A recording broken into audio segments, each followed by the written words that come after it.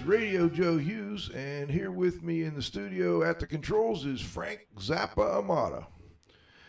And coming to us from Studio C is the Z-Man, Cliff Zlotnick. Good afternoon, everyone. Thanks for joining us. Good day, Cliff.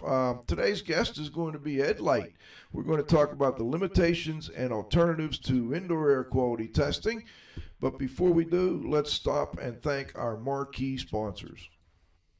Jon-Don Products, where restoration and abatement contractors shop. Visit them at jondon, JONDON.com.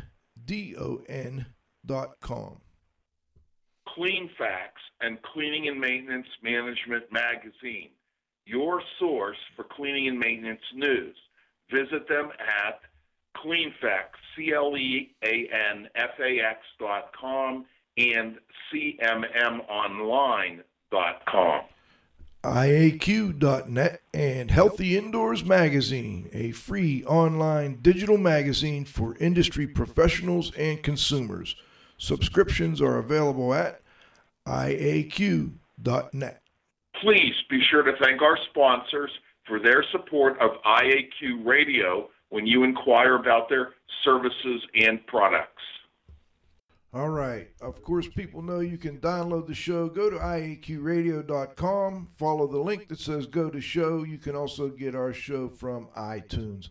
Last but not least, please visit the IAQ Training Institute website for the most current dates for the training you trust at IAQtraining.com. All right, let's turn it over to the Z-Man for today's IAQ Radio trivia question. Thanks.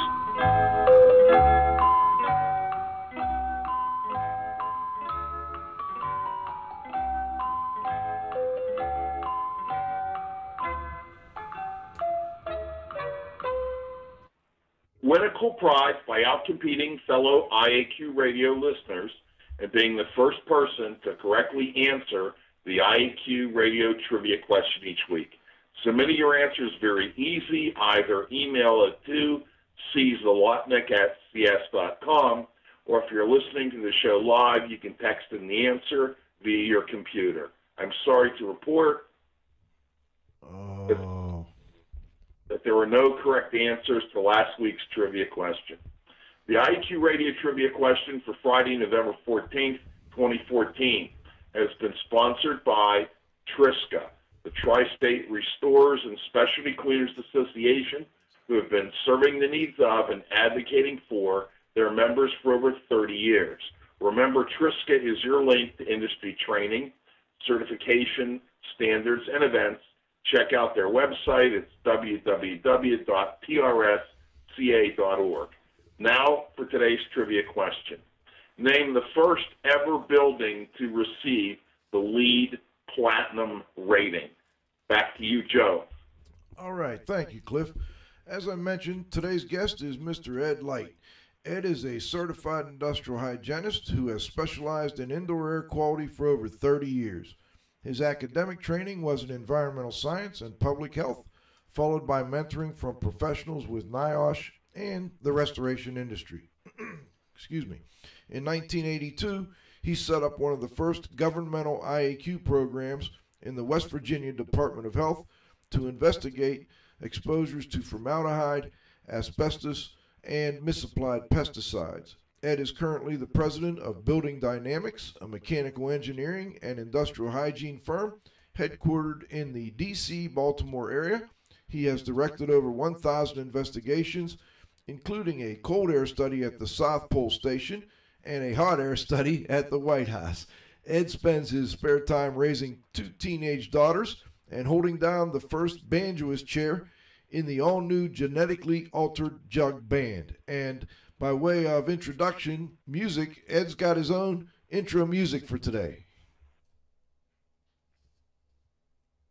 There's a fungus among us, you better watch your tail. There's a fungus among us, they all begin to wail. There's a fungus among us, don't you feel a little sick? Blah! Fungus among us, I'm getting out right quick.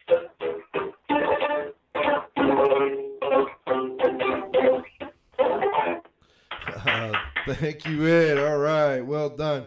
Ed, that's another first on IAQ Radio. Our first live, I believe, Cliff, our first live intro music. Didn't he do it once before? I don't know. No, we played a clip from Ed before, I believe. Ed, we have you back? Yeah, I'm here. Great. Good to have you. Thanks for joining us, Ed. Hey, let's get into the subject at hand here today. We're talking about essentially indoor air quality assessments and complaints and how to solve them, and then also how to verify if we've solved them. But let's start by asking, can you make judgments on indoor air quality based on contaminant sampling? You can make very little conclusive findings from just testing. And the practitioners anyways are testing for three basic reasons. The first would be to determine if the air is unhealthy. And what we need to understand is that we actually know very little about most of the contaminants in the air at IAQ concentrations. And because of that, there are no standards for indoor air that are generally accepted by public health authorities. And then the other very common reason we assess indoor air is to determine if it's acceptable. And one of the basic flaws with a lot of IAQ testing is that they don't account for what is normal background. Because of this, there really are no generally accepted numbers. There's a whole variety of numbers people use, but none generally accepted as IAQ standards. And then the third very common reason for testing is to verify mitigation. And looking specifically at mold testing does not answer the basic question, is this site restored? And a overall limitation for testing when it is done, besides the fact that the criteria really aren't hard and fast and really aren't based on the science, but it's failed to recognize how variable indoor air concentrations are by time and location, and that, in fact, the sampling strategies almost all the time, that at least the ones I look at, don't account for variability. Therefore, they're not representative. They don't pick out worst case or averages. It's just kind of a random check.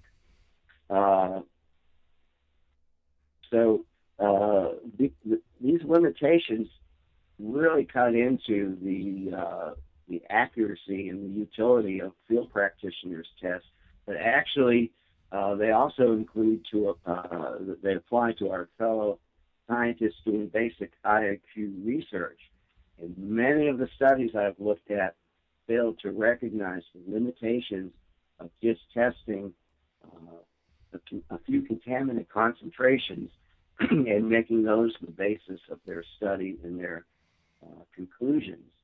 And actually, what I say to researchers is they might want to look back at our traditional engineering, medical, and restoration approaches to characterizing indoor air quality, which I actually believe are generally better than relying on a few tests. And certainly quantitative research needs to use some quantitative testing, but without recognizing the overall conditions, they really aren't understanding quite what they're looking for. So anyway, now that I've probably offended 90% of the folks out there, I'll take more questions. I don't think it's offensive. I think most people would agree, or many would agree with what you're saying, Ed. Now, tell us though how does Ed Light recommend investigating an indoor air quality complaint? Where do we start? Okay, I've developed a protocol back 30 years ago based on working with public health, environmental health folks who are very effective at looking at environmental conditions and listening to occupant and public complaints and looking for an association and taking the most practical, shortest path to identifying and fixing the problem. And this approach actually was the one and only time I was contracted by EPA was way back in 1990. They wanted to set up a manual, a protocol on how to investigate indoor air complaints. So I was co-author on that, and actually that manual provides a very general, very effective, practical protocol that can be used by scientists, but can be used equally well by really by anybody, by facility managers and practitioners and everyone. And so to look at a complaint, what it says is you don't even think about testing up front. You do an initial screen, which would consist of an inspection, observing indicators of indoor air quality, an engineering review to see what building systems are doing and not doing, and actually talking to the occupants of the building, both complainants and non-complainants, about what they're experiencing, what they're reporting,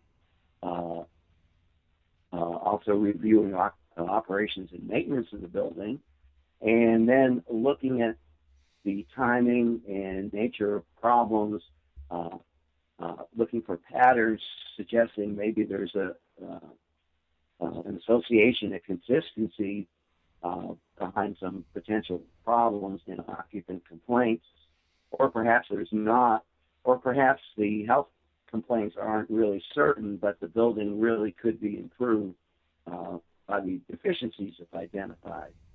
And most IAQ complaint studies, that's really enough.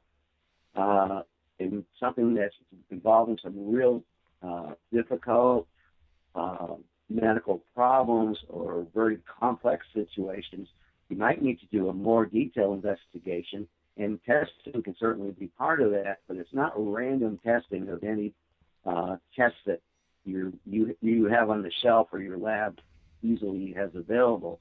It's a carefully put together sampling strategy that can actually answer a question, a hypothesis. So that's what I've done in 1,000 studies. Well, that document is Building Air Quality, a guide for facility managers and building owners, and that eventually evolved into the EPA's I-BEAM, the Indoor Air Quality Building Education or Assessment Model, I believe it is. What's the difference between the original document and the more current I-BEAM program? Anything in particular you'd like to point out? Well, I don't know. I haven't had any real direct work with EPA since 1990. I do know that the basic concepts of our building air quality really morphed into the tools for schools, and I guess this I-BEAM thing, yes, which I'm not real familiar with. Yeah. And I think that's something I'm real proud of. And again, I was co-author with Terry Brennan and Bill Turner, and we worked closely with NIOSH, and some building people helped us review and put that together. Joe Seabrook actually contributed something to that. And it's really a document I'm very proud to see it on the shelves and being used out in the field, and feel like that's something I actually contributed to. And it's still a good document, even though it was written in 1990. A lot of the base information is still quite useful. All right, let me turn it over to the Z-Man for his first question. Thanks, Joe, and thanks for joining us, Ed. Ed, what are the goals of a clearance or post-remediation verification? Well, there are really two basic goals. One is restoration. Has the contamination at the site been repaired and the damage eliminated and restored to pre-existing condition? A very simple concept that the industry has dealt with for a long time, and it's kind of gotten more complicated, but not necessarily better determined from all of this testing. Of course, the other thing is if you're in a building with occupants, you want to be sure that the conditions are safe and healthy, and so restoration should restore the conditions and also leave a condition that's acceptable for health. And then we have to understand there's a gradation of health and sensitivity. So at the very minimum, we should keep the general population from getting sick and do the best we can with the sensitive population. And sometimes there may be a few individuals who just react to anything in the environment, not just this particular building. And we, at least in my approach, we talk with the physicians and the occupants and the managers and try to sort things out. But a good restoration back to pre-existing conditions should take care of even most of the sensitive people. Thank you. Ed, what even you say even should take care of even the most sensitive people? What about when we have situations where the most sensitive people even, they're still having difficulties? How do you handle that? Well, that's really patient specific, and it gets more back into the medical management, medical decisions. And one thing I do as industrial hygienist interviewing occupants is look for patterns. One of the important questions is, have you experienced these symptoms in other environments? And sometimes the sensitivity is allergy, and we feel like we're looking at a consistency when they report those same symptoms in the past in other environments that were had some of the same problems. The other thing we might look for in sensitivity is people experiencing those symptoms away from the building and frequently or in other areas of the buildings, which might suggest that they are so sensitive that stuff in your building may affect them, but that's probably true of many buildings. And there's only so much the building can do. Perhaps location moving might help, but really, I try to provide environmental information back to the physicians, work with the physicians, and work with the people on that. And the true hypersensitivity is very rare, especially when it's medically identified and truly consistent. I got to agree. I don't run into too many true hypersensitivities. On occasion, you'll run into it. All right, Ed, let's move on. You mentioned mold and testing, and I know that's a sore point with a lot of people. What are the limitations? First, let's talk about what you see out there that you don't like. I mean, what are the limitations of the type of sampling you're seeing, and what do you see, and what don't you like about it? Well, we look at lots of projects. We inherit lots of projects that haven't been working out well, and review other people's work. I participate in the American Industrial Hygiene Association that have lots of people up for testing. And as far as water damage, mold, and mold remediation, I see virtually no use of testing as being relevant at all. And that might sound like an extreme statement, but you look at the science, and first of all, as far as bioaerosols and airborne mold, those do not directly relate to what is the fundamental problem, which is damp buildings and mold growth. And as far as surface mold, you can do an analysis of a little piece of surface. If you're just looking at spores in the air on the surface, there's no way to differentiate background from contaminated. We've done a paper and looked at the literature. There's a huge range of normal background in unwater damaged buildings. One test that's relevant is to look for actual mold growth structures on the surface. And you look through your microscope at a teeny little piece of a tape, and that's all you can conclude on that one spot. The alternatives really are going back to traditional ways: visual inspection, engineering studies of moisture. Those really answer the questions about, do you have a problem? And then most importantly, if you have a problem, what have you got to fix? These people that go and do mold testing very often don't have any idea. They're just guessing on what to fix. They'll tear the whole place down or tear the wrong place down. We see that in remediation, unless they do a careful moisture study of the building, they're going to leave water damage and hidden growth in more complicated projects. Well, So that's why I think about mold testing not a whole lot. let me ask you this though, Ed. I mean, we get a lot of people who they have the opposite opinion, and oftentimes it's because not necessarily because they feel like there's a great deal of science behind it, but more so because that's what people want and sometimes need. So, for instance, we've got a real estate transfer, and for whatever reason, the people who are approving this transfer want some kind of sampling results. In those cases, what do you recommend? Well, actually, I'd say the majority of consulting cases that come to us, the first request is, you got to do mold testing for us. We've got a problem.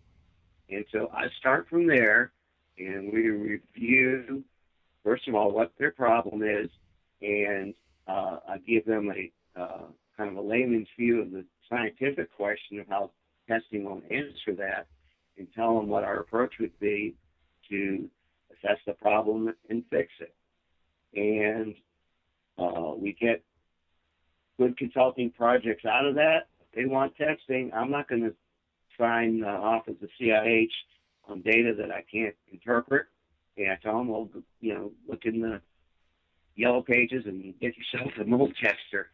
So that's basically how we approach it. So you turn those jobs down, basically. Yeah, I'll tell them, turn down a lot of jobs that are really simple, routine, individual homeowners, mold concerns. They call us, and what I do is I turn off the time clock and go into counseling mode and review with them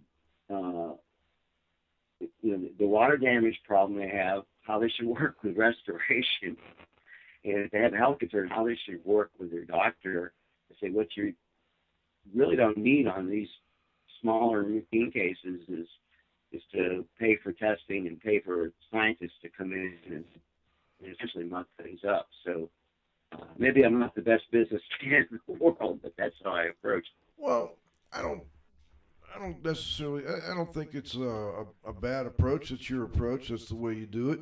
But let me ask you this: that I want to go one more moment into the mold testing, and then I want Cliff, if you would ask about this engineering approach to verification. But before we do, Ed, what are your thoughts on the AIHA, the American Industrial Hygiene Association, and the Green Book, and their post-remediation verification document, or their post-remediation verification chapter, I guess, and the one recommendation that I know was made years ago, and I haven't seen really catch on, is to do a dust sample and basically to weigh it and to verify whether or not the surface is clean. What are your thoughts on that approach? Well, first of all, on the AIHA Green Book, I kind of look at it as a Bible. It's got all kinds of statements in there, and anybody can interpret it how they want. To the extent that they are suggesting or recommending specific testing for routine mold assessment and clearance, I just don't think that answers the basic question. It's not conclusive. Industrial hygienists can do sampling and labs can get data and it looks impressive, but it really does not answer the question. We've seen many sites, for example, on the verification, that have left water damage, mold growth, not resolved the moisture problem, and those pass with flying colors, the little tests they do, surface or air tests. On the other hand, we've seen excellent restoration jobs that have truly fixed the problems, restored it, and they flunked based on some arbitrary formula of counts of spores outside versus inside, or there's always variations and Fermi tests and all this, which I consider very random and arbitrary and not answering the basic question. Cliff? Yeah, thanks, Ed. What is an engineering approach to verification? And what we do, which is in I started out as an IQ firm, and actually the majority of people work for me now, mechanical engineers, because that's really where the action is as far as understanding and fixing problems. And engineers will approach a mold problem really as a moisture problem, and in tracing and understanding the history and location and pathways of moisture, just a small subset of that is where the mold is growing, and that pops up very easily from the study and can be determined visually. As far as signing off and approving work, we will not just go into a project after it's done and sign our CIH and say this is okay.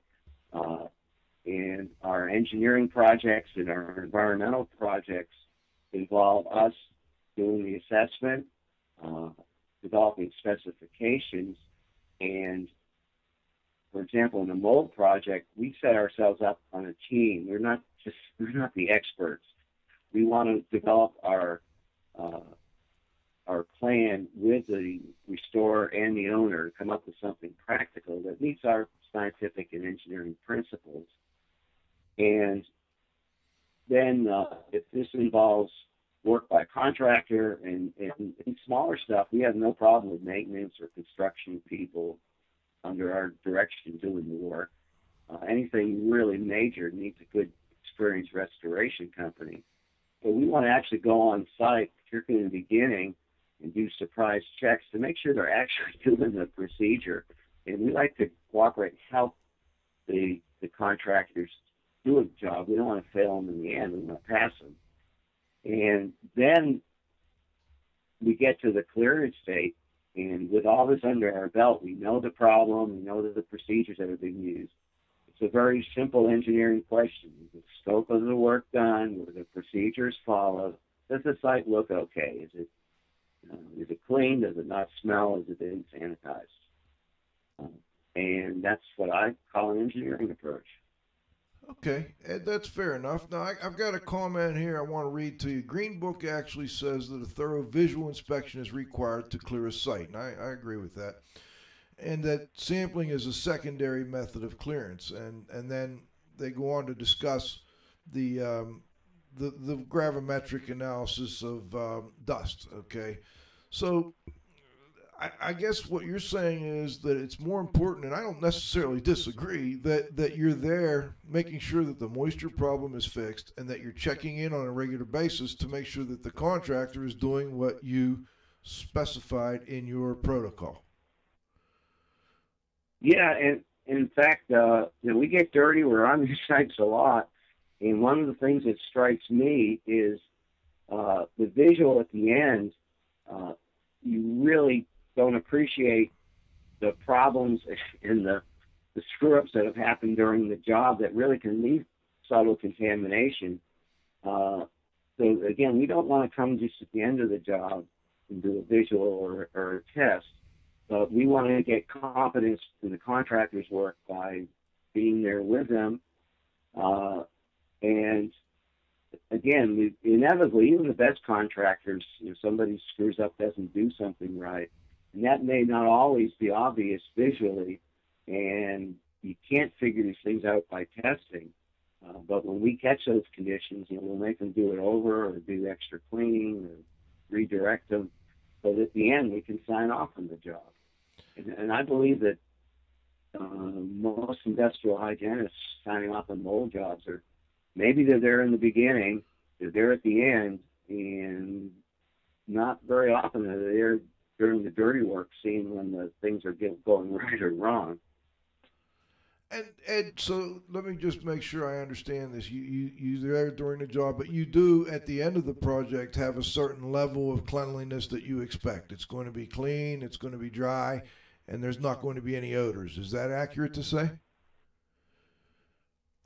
Absolutely. And very important to us, and particularly as engineers, that we understand and eliminate the problem. And sometimes there's an obvious, simple problem, but a lot of times there's difficult to find leaks, there's difficult condensation problems. There's weird pathways of water. And so we put a lot of time in those projects into sorting that out and making sure they're fixed. Okay, and what we And got. also, our approach to containment is different. We don't think there's a magic number and a magic containment needed. So as far as our approach on containment, if it's not critical, the area isn't occupied, then there's a give and take between containing to facilitate a cleanup. And if they don't fully contain, and we do a lot of jobs with partial containment, then the contractor buys the whole area. They got to clean everything. And then if we're really dealing with health concerns in occupied areas, then we go into a tight containment. And there's not a magic 10 square feet or 25 square feet. It requires professional judgment, health and engineering and restoration background, and in my view, the practice has become too simplistic. Well, magic numbers, magic tests. And you mentioned a team approach, and I think that's important. Let me do this, Ed. I've got to break and thank our sponsors at halftime, but I want to, when we come back, I want to play a little devil's advocate with you on some of the things that we're talking about here with respect to clean and dust-free and all those things. This has been interesting so far. Always a pleasure to have Ed Light joining us. We're talking about some of the limitations and the alternatives to indoor air quality testing. We'll be back after we thank our sponsors.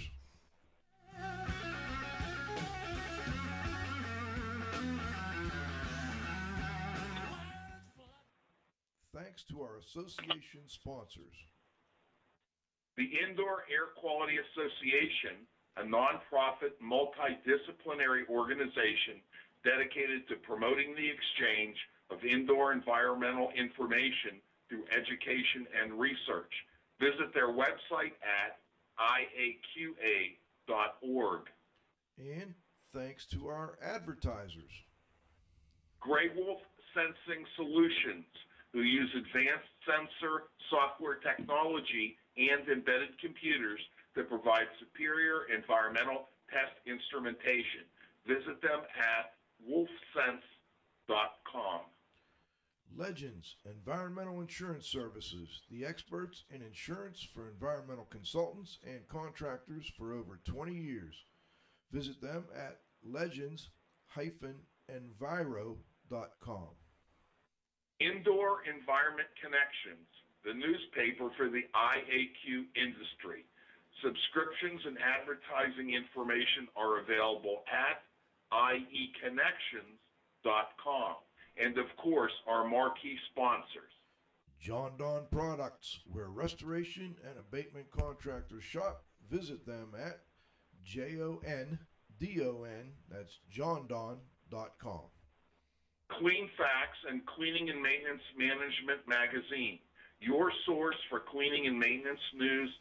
Visit them at cleanfax.com and cmmonline.com. IAQ.net and Healthy Indoors Magazine, a free online digital magazine for industry professionals and consumers. Subscriptions are available at IAQ.net. Please be sure to thank our sponsors for their support of IAQ Radio when you acquire about their services or products. All right, we're back for the second half of our interview with Ed Light. Ed's calling in from down south. And Ed, excuse me, during the first half we talked a lot about, the limitations and some of the investigative methods for indoor air quality. I want to get back into containment for just a minute before I move into another area, Ed.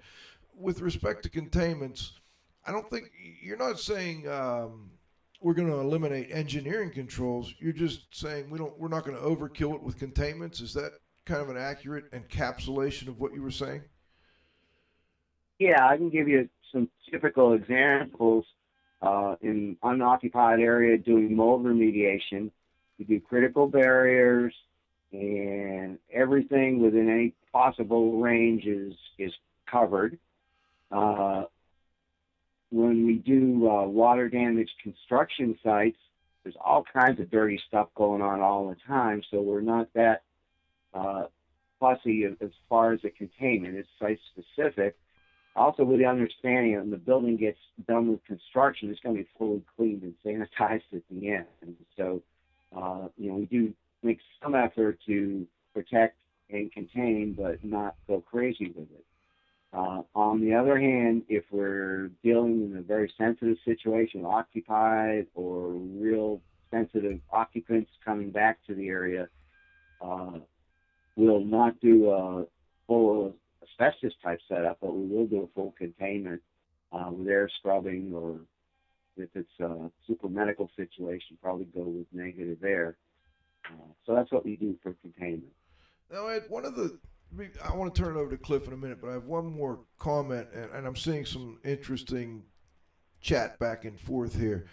One of the comments was about, industrial hygienists or other environmental professionals being on the job site at the appropriate times and being there from, in the beginning, maybe doing some spot checks as we go along, and then hopefully at the end.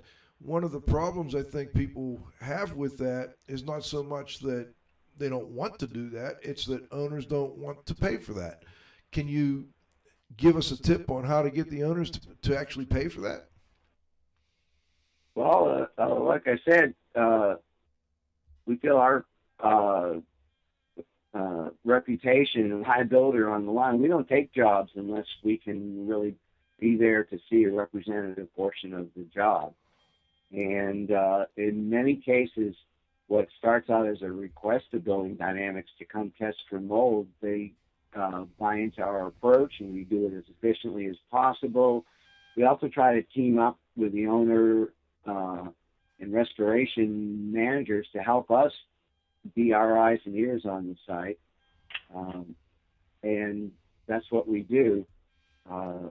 And I appreciate that many mold projects are in a low budget and we just barely want to get it done, but I'm not going to put my name on something I don't understand or risk my company's liability. I guess the other thing is that you could mention or emphasize that, you're going to save them some money on the analytical side because you're not taking as many samples. Oh, there's a tremendous amount of money wasted for irrelevant data. And also, we feel like our approach, no job goes perfectly, and if we can educate and correct stuff with the contractor as we go, it's much more efficient than do-overs and tearing it out and doing it again. And we're real strict at the end. That scope of work and those conditions have to be right, or they got to go back and do it over. And so if we're there, we take care of that as the process goes. Cliff, let me turn it over to you. Yeah, Ed, can you comment on visual inspections for other types of indoor environmental contracting projects, such as HVAC system cleaning, asbestos or lead paint abatement? Well, actually, we haven't kept up and stayed involved in regulated areas of asbestos and lead, although I've probably put together some of the first field asbestos programs in the early 80s. And we've been specifically talking about mold.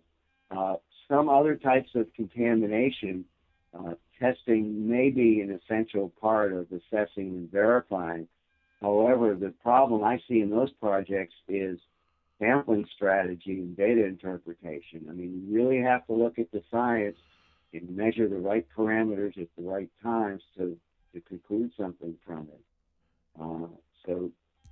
With other contaminants, measuring could make sense, but it needs to be scientifically approached, not just kind of cookie cutter, random routine based on a little training course. Ed, I'm curious. We all kind of assume that, and maybe it's more than an assumption, that when we're done with the project that it's visually clean, there's no odor, that is there some science to back that with respect to the health of the occupants at the end of the project? Just like, we're saying that there's no science behind spore trap sampling with respect to health at the end of a project. Is there science that exists to show that we have to get it visually clean and we have to have no odors? Well, what we do know is exposure is eliminated. Mold growth is eliminated if you've truly taken care of the moisture problem and taken care of the mold growth to date.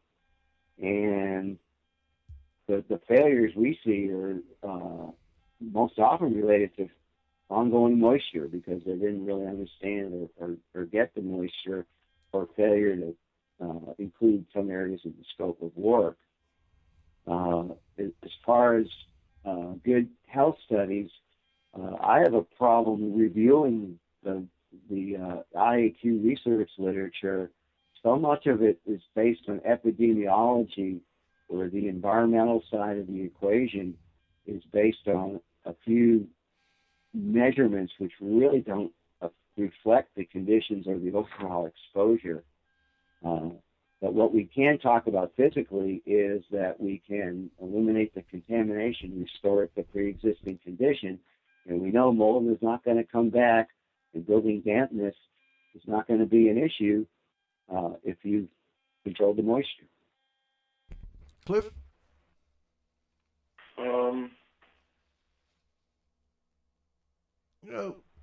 Let me. If you don't have anything right away, Cliff, I've got a question I want to ask Ed about. Go ahead. Yeah, I was making a note. I want to change gears here a little bit, Ed, and at the end, I'd like to get into some case studies. But before we do, I want to talk a little bit about LEED projects, Leadership in Energy and Environmental Design, the USGBC projects. What? I understand you have a good bit of experience with those. What are the current requirements for VOC sampling, volatile organic compounds, on LEED projects? Well, actually, as far as experience, we've turned down LEED testing jobs. We, as a matter of principle, don't take them because the data is not only not conclusive, it's not relevant to the question, which is, has this construction resulted in acceptable and healthy indoor air quality? And I've reviewed the origin and the science behind the LEED air quality criteria, and they simply don't compute. The list of VOCs for testing has been greatly expanded in the latest version, and it's not been developed by indoor air scientists or industrial hygienists. It's a list inherited from hazardous materials. Criteria were developed in the state of California for emissions testing, with health goals being no effects in anyone, based on estimates, not direct evidence of health outcomes at those levels. So there are a lot of problems with the actual LEED criteria. Many of the chemicals listed aren't even important to indoor air quality, and most of them have sources other than construction. So you're measuring outside air and other indoor sources, and then blaming the construction folks on the measurements, and if building doesn't comply, and basically they keep testing, so they get a magic number. The LEED sampling strategy is completely random, arbitrary. Basically, you get spot samples, and there's tons of sampling going on in these larger LEED buildings. They take a certain number of samples per square feet, do expensive analyses, and this random sampling does not catch the conditions of critical conditions if there is an IAQ problem, because most of these are intermittent or dynamic, and it certainly doesn't give you average, and it certainly does not give you an idea of even what the occupants will be exposed to when they're in the building based on this real limited testing. So LEED testing is the reason behind a lot of IAQ lab and field testing work now. If you look at it, it's not based in science. Doesn't answer the question. I guess I got a comment here and this is from a listener. It's not the question. That's they're saying that's not the question they're asking. That the IAQ testing at the end of the project is a quality control measure for emissions from building materials. So it's not necessarily a health based requirement. Is that as you understand it, Ed? Okay, our review of the actual VOCs and the concentration limits shows a real disconnect between what are the emissions that we're trying to control and what we're measuring in the air. And first of all, having hung around in this IAQ field for many years, 25 years ago, the air in new buildings was irritating, high, strong odor, persistent, truly was a priority indoor air problem. What we have done now, what we've achieved, the manufacturing industry has achieved, is it's in many cases hard to even get a strongly emitting product. The low emitting products are the standard, even if it's not a LEED building. And I'm around all kinds of new commercial and residential construction all the time in my job. At the end of construction, you can hardly smell anything. There's, in fact, with some ventilation at the end of construction, there's virtually no detectable odor in a lot of the projects I'm looking at. So, first of all, what we look at for new construction is performance standards. One of the important performance standards is that the materials were low emitting, and the LEED tests really aren't even a check on that. There was, as far as a case study, NIST has done some very good research on a pilot home they constructed to new standards, and found that most of the VOCs that were actually associated with the materials and the emissions aren't even on the LEED list. And most of the ones on the LEED list weren't even on this list of findings in that recent project. And then the LEED VOCs that can be connected with building materials have all kinds of other sources, outdoor air and indoor sources. So it's not a quality control. And the final comment I've seen on some building failures we've looked at is we've got some buildings that met all the LEED material screening, all the LEED IAQ testing at the end, and stumped. They had odor problems from materials that weren't made right or were applied wrong, and they didn't show up in the test. There were different parameters, subtle problems, and the LEED testing isn't a good quality check on anything. It's just a bunch of numbers. But other people can have other opinions. That's fine. We need to show some evidence for it. Now, is that primarily, it sounds like your primary concern is the VOC testing. I would imagine you're not against the carbon monoxide, carbon dioxide, and some of the other components, or are you? I'm totally against it. Take them one at a time. Carbon monoxide is not a contaminant. It's a rough indicator of ventilation of fully occupied areas. So these people are testing CO2 before occupancy. That's ridiculous. Carbon monoxide is associated with improper venting of combustion. If for some reason and I've not really seen this, a failure of combustion venting prior to construction. This usually happens after a building is occupied, something happens with the venting. And while they say carbon monoxide is odorless, all the problems I've seen is you smell the odor of combustion products, and a spot random test for carbon monoxide probably won't pick up even if there is a problem. It's very important to commission buildings, to engineer them right so that stuff's vented right, to commission them so the sources are being controlled. And a walkthrough of the building, if you smell a combustion odor, then you've got a problem, and your LEED testing probably not going to even identify it.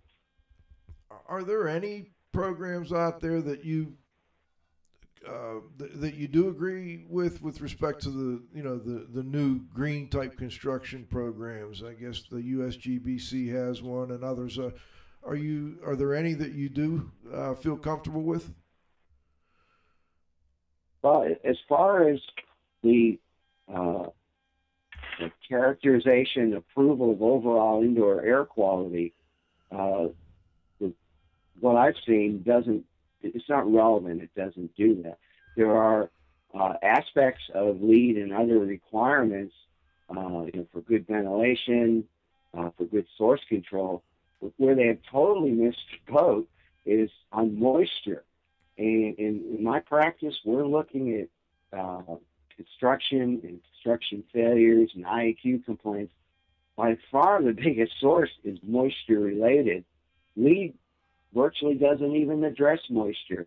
We've got case buildings, that LEED Gold buildings, that pass with flying colors, got all their LEED points, and have their gold certificates up in the building, and they have massive moisture failures and problems in the building because it's not even on LEED's radar screen. Okay, well, Yeah. Cliff, before we go to roundup, do you have any questions you wanted to ask Ed? No, not really, Joe. I'm still writing furiously. Cliff's working on the blog here. I'll tell you what, I don't know if we even have the roundup music queued up here. So what I'd like to do, Ed, is you had mentioned a couple case studies. I wonder if you could maybe give our listeners a little bit from a case study, and it doesn't matter whether it's on a mold project or a LEED project. Just give us a little idea of what types of projects have led you to these conclusions. Well, we had some interesting experiences in after that of 9/11. We were called up to New York to do a variety of things, and they in 4 instances really showed the disconnect between IAQ testing and actually having to make decisions on building conditions and health. So the first thing, we got up there a few days after the horrible bombing and building collapse, and we were looking at a federal building a half a mile away, and it was a critical building. It had to stay occupied. GSA had all their tests made, and told the management of the building, look, we passed all standards. EPA was testing, GSA contractors were testing, said it was fine. And the agency occupied the building, called us up for consulting and said, our people are getting sick. and we want to work it. You've got to figure out what's going on. So we did an engineering IAQ review and identified some real significant exposures. First of all, within a half a mile for a couple weeks, this whole area of New York was the burning and the asbestos dust and the combustion. They were all affected. And second of all, the GSA, I guess, building engineer had blocked the outdoor air intake trying to protect his building, and of course left the exhaust running. So it put the building in tremendous negative pressure. And then in our epidemiology, we found a whole group, an area that was sick, and this was adjacent right above an area under construction where all the windows are out. So this building was sucking all this combustion asbestos in the building. And then our epidemiology also found, and we're not physicians, we're just getting industrial hygiene interviews. We found that the people with symptoms were all had respiratory pre-existing, and they were having those same symptoms on their way home in the streets in their homes in Lower Manhattan. So it wasn't just their building. So again, that shows the disconnect between IAQ sampling. Then the next assignment, we had the same agency had a building right across the street from the World Trade Center. And they wanted us to advise them on it. It had to be risk-taken, of course. They had to do a restoration. So we were to advise them on the restoration and clearance. And so first of all, the folks who were doing the clearance, they said their testing was coming along real well. Everything was set. So we looked at their data and said, oh, that's interesting. we just did a visual inspection. We found that the ducts were full of crap. They hadn't been cleaned at all. They were supposed to have been cleaned. And that the dust that came in the building was still trapped. And when you move furniture and exposed surfaces, they hadn't done a full cleaning job. And then the third problem we found, and at the end, the building would fail to clear. And the consultants had done all this chemical clearance testing. By that time, the building was really fully restored. So what they were failing the building on was surface tests of dioxin. So what I did was look at the literature. This is in dirty old New York City. Urban background surfaces for dioxin was the same level as what they were getting. So again, that shows you the kind of arbitrary nature of the testing and the criteria, as opposed to our approach of looking at the science and looking at the general performance. You know, Ed, we had a question earlier, and I think I know your answer on this, but I'll just ask you anyway. Are you seeing, this was from a listener, are you seeing many people blaming IAQ complaints on mold but ignoring other potential concerns like chemical, physical agents, climate control, housekeeping, etc.? Oh, absolutely. So over 30 years, I did a presentation of IQ flavor of the month. And what's on the internet and what's the publicity is always the problem. And mold has had more than a month. It's been a mold decade. So anybody who's experiencing a problem from building conditions, it's always mold. And it's not always mold. So one of the problems with commercial IQ consulting is, the tests are based on the complaint, and what you really need to do is a general assessment of the building condition and the actual complaints, like you said, doing the building air quality handbook. And so mold is sometimes the complaint. The health studies really show that it's building dampness. But mold growth is really associated with some complaints, but a whole bunch of complaints aren't from mold. Cliff, before we go, is there anything you'd like to ask? Yeah, I think, Ed, would you agree or disagree that the sampling and testing that's done on these LEED buildings is there to justify the certification? I think it's a result of the organization, the professionals that put this together really aren't indoor scientists or industrial hygienists, and in their mind, chemicals are responsible for problems, and if we test chemicals, that's good, and it's a paperwork exercise.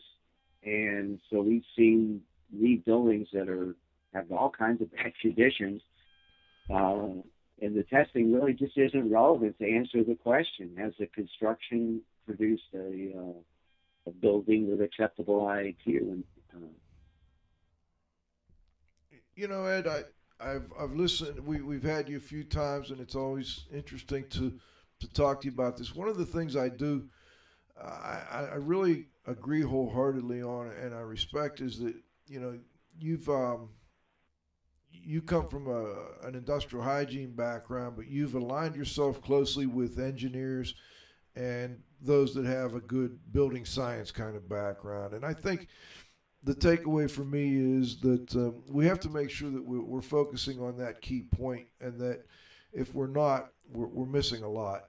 And that it's very important to have qualified people in there assisting with those building science issues to make sure you get to the root of the problem, regardless of whether it's carbon monoxide, carbon dioxide, volatile organic compounds, mold, etc., etc. Is there anything that you'd like to add before we go? Well, also along that line, we work very closely with physicians when there are serious medical and health issues or alleged issues involved. And as industrial hygienist, I recognize my limitations. We understand potential risk and exposures. When it comes down to individual diagnosis and causation, we have to work with physicians, and the physicians don't know the environmental conditions, and so it's really the teaming that I do with physicians and engineers that gets us a good understanding and solves problems. Most IAQ problems really aren't that complex, and can be solved without consultants in terms of common sense building operation, restoration, and maintenance. So that's my closing comments. Well, Ed, I appreciate that, Ed. We appreciate you joining us here on IAQ Radio. Cliff, any final comments? Nope, I'm done. Ed, once again, our thanks go out to Ed Light. We're talking about the limitations and alternatives to IAQ testing. I didn't see anything too terribly controversial, Ed. I think you can stop. You don't have to look over your shoulder this week. Although where you're at, you got to be a little careful down south. But I think you did a great job. We appreciate having you come on, and certainly look forward to talking to you again.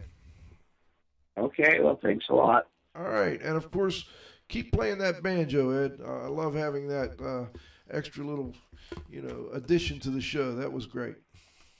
All right. Well, I've written a new song, "Don't Berate the Caliphate," but I'm not allowed to sing it. Well, I'll tell you what. How about sending that one to me, and we'll figure out what we can do with that sometime. Thanks again to Ed Light, this week's guest. Much appreciated, as always. Thanks, of course, to my co-host, the Z-Man, Cliff Zlotnick. Always fun, Joe. Good to have you. At the controls, Frank Zappa Amata. Good job there, Frank. We're getting it. We're going to try and revamp things a little bit here between now and next week. Cliff, do you have any announcement or thoughts on next week's show you want to give people before we go? Nope. All right, great. We've got a guest lined up. We're going to get that information out to everybody soon. Most importantly, thanks to all of our loyal listeners. It's great to have you here. And I don't know who got the trivia question, but somebody got it. Please remember to send your information to Cliff C. Zlotnick at cs.com. And we'll see everybody back here next Friday at noon for the next episode of IAQ Radio.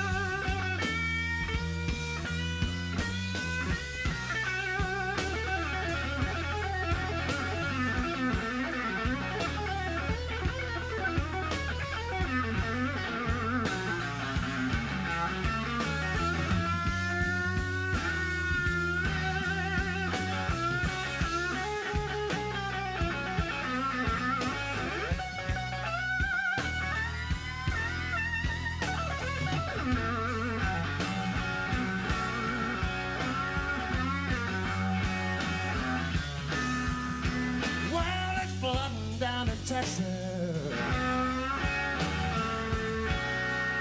All of the telephone lines are down.